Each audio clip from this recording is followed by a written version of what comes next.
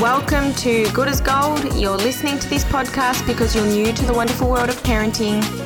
You've got kids and you want to know you're not alone. Or you could be like us, juggling business life and parent life. We talk about all things relationship, business and mixing it all together. Join us on our journey in business, raising our kids and growing as a community. Whatever it is you're doing, we hope you enjoy listening as much as we do sharing. Welcome to Good as Gold. Welcome to episode 2 of Good as Gold. I am so excited to bring this topic to you this week. This week we're talking about co-sleeping, and I know that this is quite a popular topic, so I'm very excited to share my experiences with you. We co-slept with Cassia for 2.5 years, and let me start off by saying that there is absolutely no judgment. There are pros and cons. I did it for 2 years, so I can tell 2.5 years. I can tell you that there are pros and cons with co-sleeping. There is no right or wrong way. You do what works for you and your family. I purely co-slept out of survival. Cassia was not a great sleeper for the first almost 3 years of her life. She would wake up for the first 3 months every hour to the hour without fail. She was a hard nut to crack with sleeping. I finally got her sleeping when she was almost 3, but the reason that we co-slept for 2.5 years was purely out of survival. So I was still working, obviously, with CMC Gold, and I could not function on an hour's sleep, broken an hour's sleep for 3 months. By the first I think it was about 3 weeks, I was like, I'm going to die. If I do not sleep, I'm going to die. So that is why I ended up co-sleeping, and I loved it, in the sense that I loved the cuddles and I loved having her there, and I will talk about this in depth a little bit later. But then I also didn't like it in the fact that it took me quite a while to actually get her to sleep properly. I needed to retrain her to actually sleep. So I made sure when I had Charlize that I didn't do that with her, purely because I was in a good space with Cassia. I didn't want to go through that again with Charlize.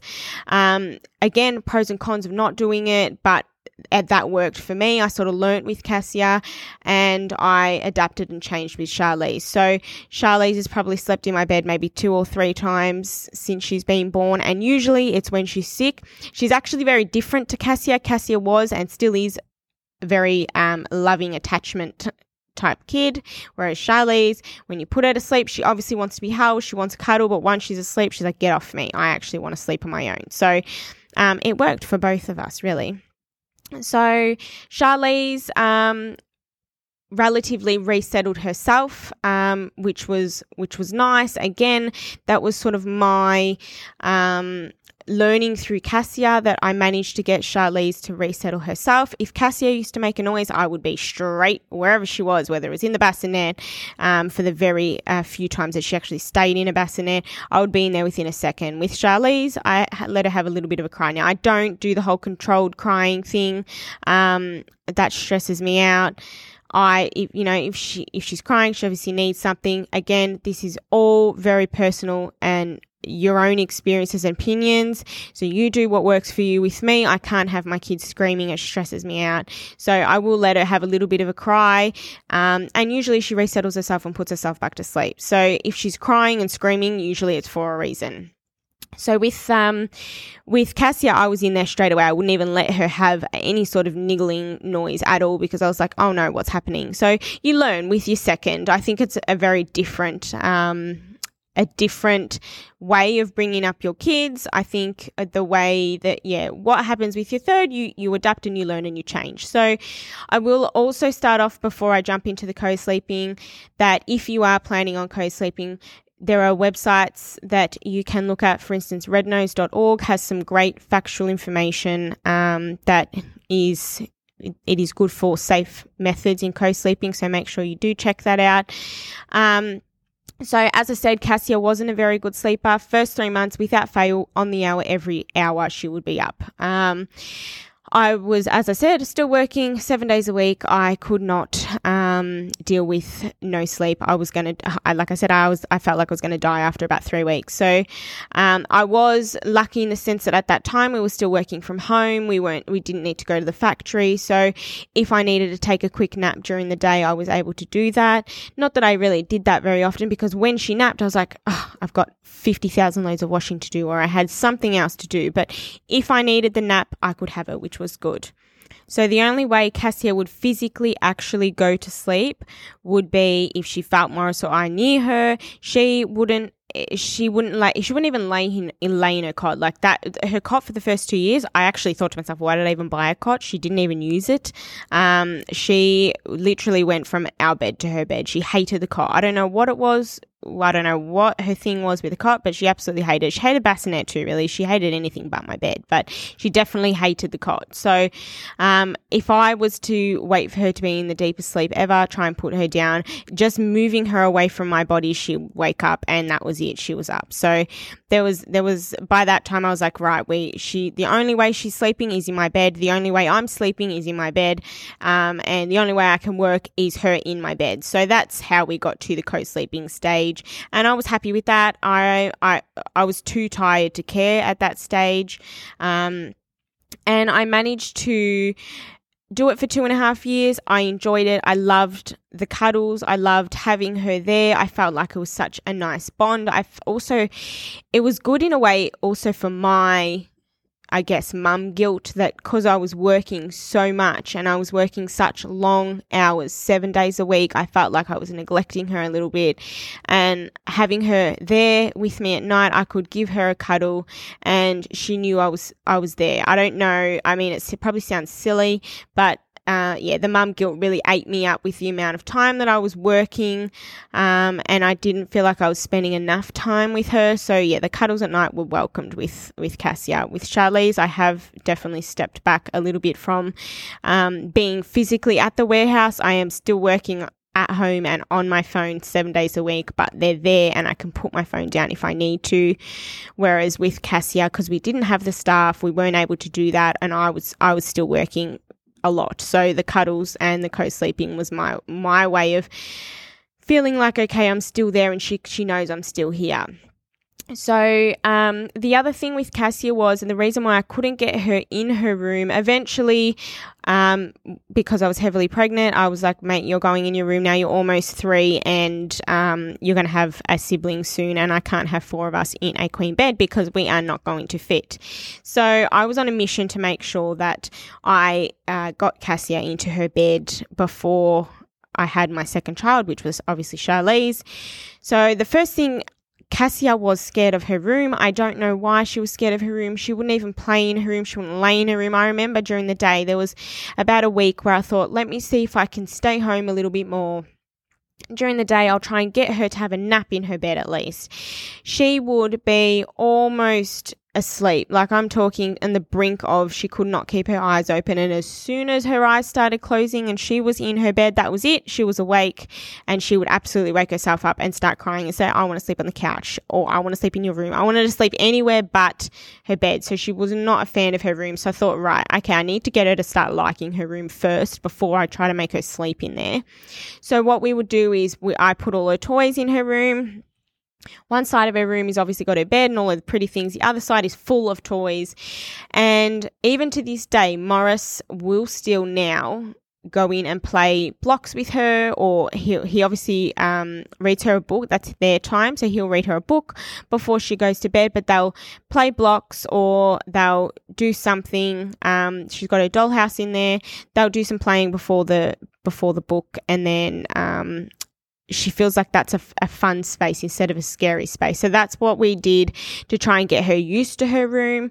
And like I said, she's 3 now, and to this day, Morris will still go in, have a play with her, read a book. She's in a happy place, and then I'll go in and say, okay, it's sleep time, and I'll sit on her bed until she actually goes to sleep. So it takes about 21 days to break a habit. So the first say 4 to 5 days was hard work. She reverted back to the let's wake up every hour, and it was definitely an hour to the hour for the first say 3 to 5 days. I can't remember exactly how long it was, but I remember that first few days were hard. And the thing that got me through those is I needed to make sure that I didn't cave. And when she cried and said she didn't want to stay in her room, that I just laid with her and calmed her down and told her it was okay. And I did not sleep for that week. Those 3 to 5 days I didn't sleep. So I was literally up with her every hour, and it was hard. But after those initial few days of changing that habit, I started to see the wake-ups would extend. So instead of her waking up every hour, it was every 2 to 3 hours. And slowly, the wake-ups would just stretch out a little bit longer. And I thought, okay, we're finally getting somewhere. So I would always resettle her, put her back to sleep, and tell her she could wake up in the morning. So whenever she saw that it was dark, I would say to her, Cassia, it's still nighttime. You need to go back to sleep. And I would sit there and just calm her down and wait at her bed until she fell asleep again. So by the end of that, say 5th night, the hourly wake ups turned to 3 to 4 hourly wake ups, and we turned the corner, and I definitely saw that she wasn't scared to stay in her room anymore. It was more just now a readjustment in actually getting her to stay in a different room. So by the 3rd week, she would maybe wake up once or twice. Even now, she's been in her bed now for almost 5 months now, and she still will wake up once or twice. And usually it's if she needs to go to the toilet, or if she needs a drink, or she wants a blanket. I do say to her, Cassie, you can do these things yourself. If you need to go to the toilet, yes, I can come and help you, but your drink bottle's on your bedside table and your blankets are right there, just pull them up. But she likes to call me for everything during the night. So, but I don't mind. So if she's only waking up once, twice, I don't mind. So the first week is hard. It is hard work. You just need to be firm and not allow them to go back into your bed, because what I find is if you do that, then they just know they need to cry, and then they're going to get their way. So I really tried my hardest to make sure that didn't happen. That was the main point that you need to take out of if you are going to try and sleep train or get out of the co-sleeping to their own bed. Just be consistent. Having a schedule makes a big difference. Now, I did not have schedules for, especially Cassia, due to working so late and 7 days a week. There were times where, especially when we moved into the new warehouse, I remember it being 9 p.m. and I was still there, and poor Cassia used to sleep on the floor in the playpen. So the reason why her sleeping arrangements or the way that she used to sleep weren't great was my fault. A lot of it was my fault because I was working so late. I didn't have a regimented routine for her. Now, when I had Charlize, I really made sure I had a routine for the two of them. If you don't have a routine for when you've got 2 kids, I feel like it's just a shambles. So, I really implemented that when I had Charlize to make sure they both went to sleep at the same time. If they both wake up during the night, obviously I can't control that, but they both relatively go to sleep at the same time at night, and they both wake up around the same time. And that is purely due to the routine. I know a couple of my friends said to me, Chloe, you need to have a routine, when I was, bringing up Cassie out, and I couldn't do it. It just did not suit our family. Morris would work till 9 p.m. Morris would never see her.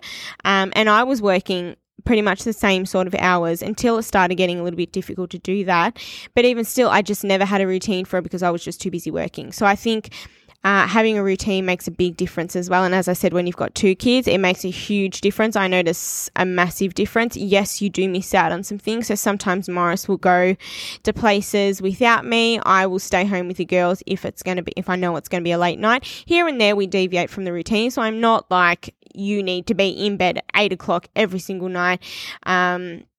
Even if we've got something on, we're going home. Like, there are going to be times where you'll have things on, and that's fine. Like, I can see the girls especially Charlize starts crying because she's had that routine from day dot.